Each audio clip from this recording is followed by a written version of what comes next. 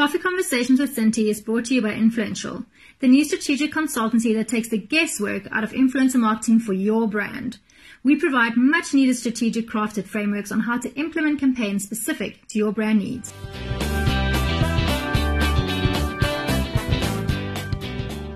Ladies and gentlemen, welcome to this month's installment of Influential Wednesdays.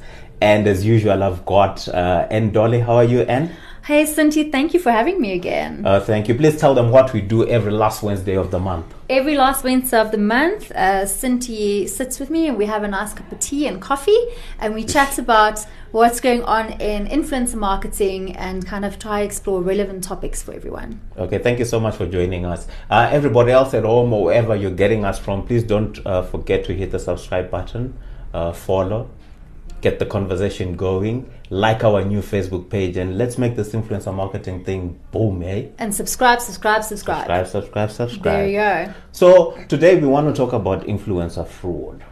Big topic at the moment. Yes. What is influencer fraud? So influencer fraud can be a couple of things. It can either be influencers who are pretending to be someone else online. So maybe you don't have this very exciting life, but you seem like it is. So you create a persona online. So you're different people on and offline. So that again speaks into that authenticity that we're always looking for from influencers, but they generally don't last too long. So that's okay. And then the other side of it is, which is rife at the moment all over the world, is influencers buying followers, engagement, likes, all of that type of thing.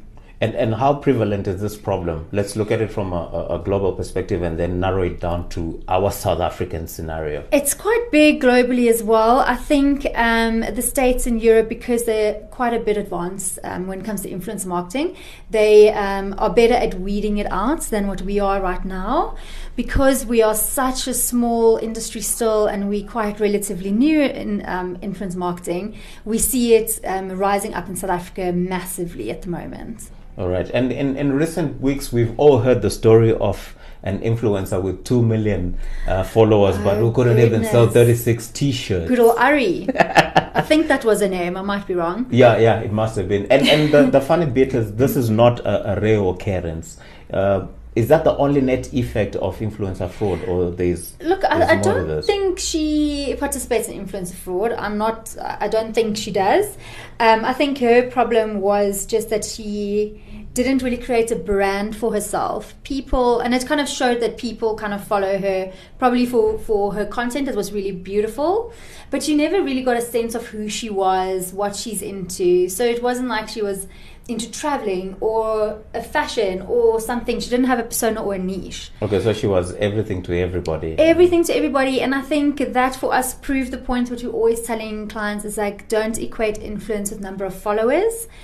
Because some people attract followers for different reasons. Yeah. Her thing was, when you go and look at her Instagram profile right now, even as like, who is she? What's she about? Pretty girl, take beautiful pictures, but that's not a brand that can sell anything. And then also the T-shirts she tried to sell, there was a huge disconnect between that and what she usually wears in her Instagram photos. So you have that authenticity that was lacking. So people were also thinking, why are you selling one thing, but we know that you love something else? So she failed quite big in that. Yeah, and why does it seem like brands are not doing enough or not doing any due diligence at all? And I'm sure this should be tied up in strategy. You are a strategy person, yes. So why does it seem like there is no plan at all? So I think a big part of being a strategist is we always kind of say, look, use reputable influencers, go through agencies or people who specialize in influencer marketing and actually having influencer databases or sourcing these people, because we know that they have checks in place to see if someone is a fraud, if someone is lying, or if the engagement is low. So again, it depends on objectives, right? Yeah. But I think it's not that people don't do their due diligence. I think there's a big education that needs to be done. Not everyone knows that influencer fraud is so big. And they just kind of take people at face value. So they think, oh, look, they're doing really well, they're everywhere, people know who they are, we should work with this person. And instead of maybe just digging a little bit deeper. Yeah, and I guess a huge objective of our Influential Wednesdays is to educate the market from both sides, from an influencer perspective and brand perspective, isn't it? 100%. We want everyone to understand each other, brands Yeah. to understand influencers, we want influencers to understand how brands work, and everyone kind of meet halfway. How can brands protect themselves from becoming victims of influencer fraud? I think it's quite easy. I think if you want to use someone for an influencer campaign and you're having a bit of doubt, first thing to do is open up those profiles and dig into who their followers are. I'm always very skeptical, especially if you're South African, because we obviously deal with mostly South African influencers. If you go into someone's followers and it's mostly people from kind of foreign countries, and most prevalent kind of Eastern Bloc or China and those places, and I always just kind of ask the question, why would those cultures or those people be so interested in what someone is doing in South Africa?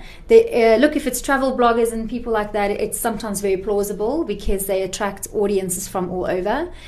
But if you're a South African influencer focusing on things like beauty and fashion and kind of very niche things, you would expect that most of your audience would be South African. Yeah. And then if you even dig even further and see that some of these accounts have 0 followers themselves, or a lot of them are private, then alarm bells start going off. And even if someone's getting a lot of likes, look into who's liking them. Same thing. If it's a lot of kind of foreign likes that's from the Eastern Bloc or Asia, then dig a little bit deeper and just see. Those are all kind of alarm bells. And then there's a tool that's for free online. If you literally just Google kind of Instagram audit, especially for Instagram, Okay.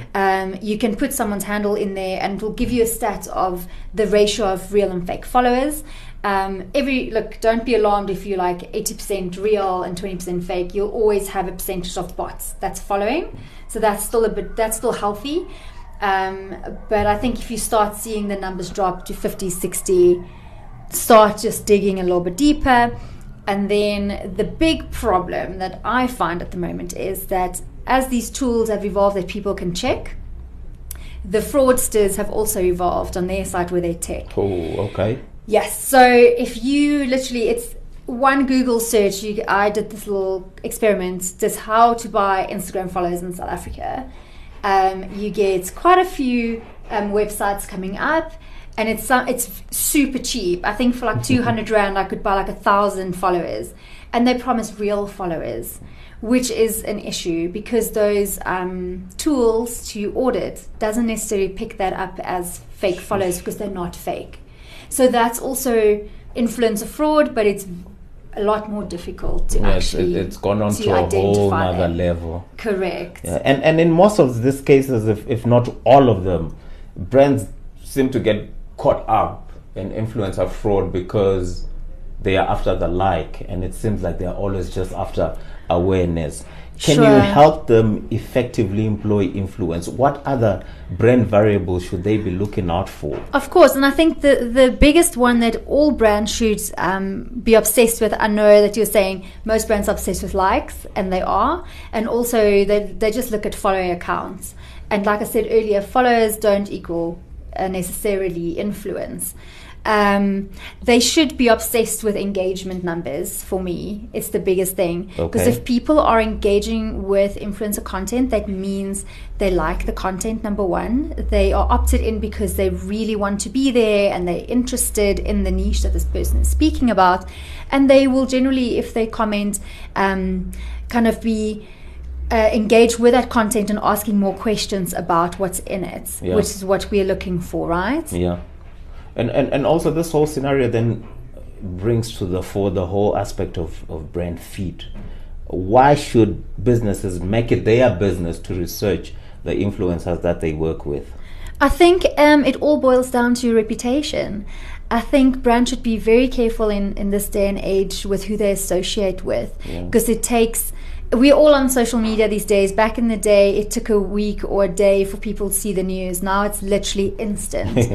And if you are associating with influencers that maybe are not on brand or share the same values as you as a brand, they might just say the wrong thing online and be caught up in a scandal, and then your brand's associated with that. Yeah. So that's your first barrier to reputation management, and it's so easy. Make sure that you align your values with those influencers. Okay, and in an environment fueled by trust, which obviously is built over time, why should brands foster strong and longer-term relationships? Because most of those influencer relationships always seem like a wham bam, we are done. Thank you, ma'am. Let's move on to the next one. Why should they foster longer-term and long-spanning relationships? I think it all feeds into credibility and authenticity. If you start a journey with an influencer and they grow with you as you grow, and they're obviously a good brand fit, I think it's got so many advantages, not only for the brand but for the influencer as well, to have that affinity. And like I say, authenticity. If you're already aligned with the values and this person is using your product all the time, they're talking about it, people are so used to that content and they already know, they think of Anne, they think of that one brand. Yeah. So it's that affinity, it's the credibility, it's the authenticity it feeds into. Yeah, earlier on you spoke about influencer fraud going on to a whole nother so scary level. So do you think that as influencer marketing continues to grow and explode, are we going to see a lot of these fake followers and the growth of fraud as well? I think in any industry, the bigger it gets, the more people want a piece of the pie, right? And they'll try and get there with shortcuts. So we'll definitely see it probably advance a little bit more. But I think as we educate and as we become more aware of that, I think it will become more difficult and those weeds will be kind of weeded out much more sooner. Yeah. And they won't be there. And what should influencers concentrate on instead of getting the biggest following in the market and then trying to plug that to brands? What should they concentrate on to build so that they themselves turn and build themselves into brands? Of course. Yeah. And I think you hit the nail on the head. With the industry exploding, people are just wanting to get quick those big numbers so that they can go to brands and say, I've got 10,000 followers or 50,000 followers, use me on your campaign. Yeah. You'll get so many eyeballs. I think from an influencer point of view, know that it's a long game. It's not the short game. Like with anything in life, you get out what you put in. So it's not a fly by night, and if you're serious about it, just like any career, any job or any side hustle, put the graft in, and over the years it will start paying off. It will be a slow and steady growth. For some it will be faster, but just concentrate on putting out good content. Have a niche that you are passionate about so people can identify with that. And just be consistent. I think consistency is the biggest key. If you are very serious, don't post once a month or now 3-4 times this week and then once next week. Be consistent so people know that there is good content coming out all the time. Your messaging is always consistent and that you always kind of portray who you are, because people really resonate with that. And finally, what active role can brands, influencer agencies and social media property owners play in maintaining the space integrity? Because integrity and trust are the key currency for it's currency for everything, right? Exactly. If there's no trust, there's nothing. Yeah. And I think it also very much translates into influence marketing, like you say. Yeah. I think it's just being vigilant and stay on top of trends and kind of know what's going on out there. So be aware that there is influencer fraud. Make sure your teams know about it. And if you think something looks a bit dodgy, start investigating. As far as platforms are concerned, I think every now and then Instagram does the whole thing where they do a bit of a purge. I don't know if they've done one recently, but then there's always like they getting rid of all the bots and fake followers and kind of what do you call them, stagnant ones as well, people who kind of don't ever do anything. Then all of a sudden overnight you see these fraudulent guys, literally their followings halve overnight. And I think that all the platforms should do that a little bit more regularly, just so that also, because then if you're an influencer, you're not going to be that tempted to kind of commit fraud, because every 2 months your following is going to go down again, and it's a lot of money that you're punting into buying followers and things. So I think it's just culling those people and just being aware. from a brand's point of view, and also agencies. But agencies, I think, already vet their influencers quite well. They have the tools, they have the technology to kind of keep an eye on those spikes. If you all of a sudden see a spike in followers, it's a red flag right there. A red flag. Go look at the content. Look, maybe this person did something amazing that's all of a sudden gone viral. But that's very rare. Have a look at why all of a sudden you go from 100 likes to 500, overnight. And thank you so much for joining us once more. So we'll see you last Wednesday of next month. Fantastic. Thank you so much for having me, as always, Santi. Thank you, ladies and gentlemen. And Dolly, founder and chief strategist at Influential, and our lead sponsors, Coffee Conversations with Cinti. Please follow us on LinkedIn at Influential SA, and the same on Twitter, and keep up to date with all the news. Thank you so much for joining us. Everybody else at home, we have to love you and leave you. Until next time, thank you so much.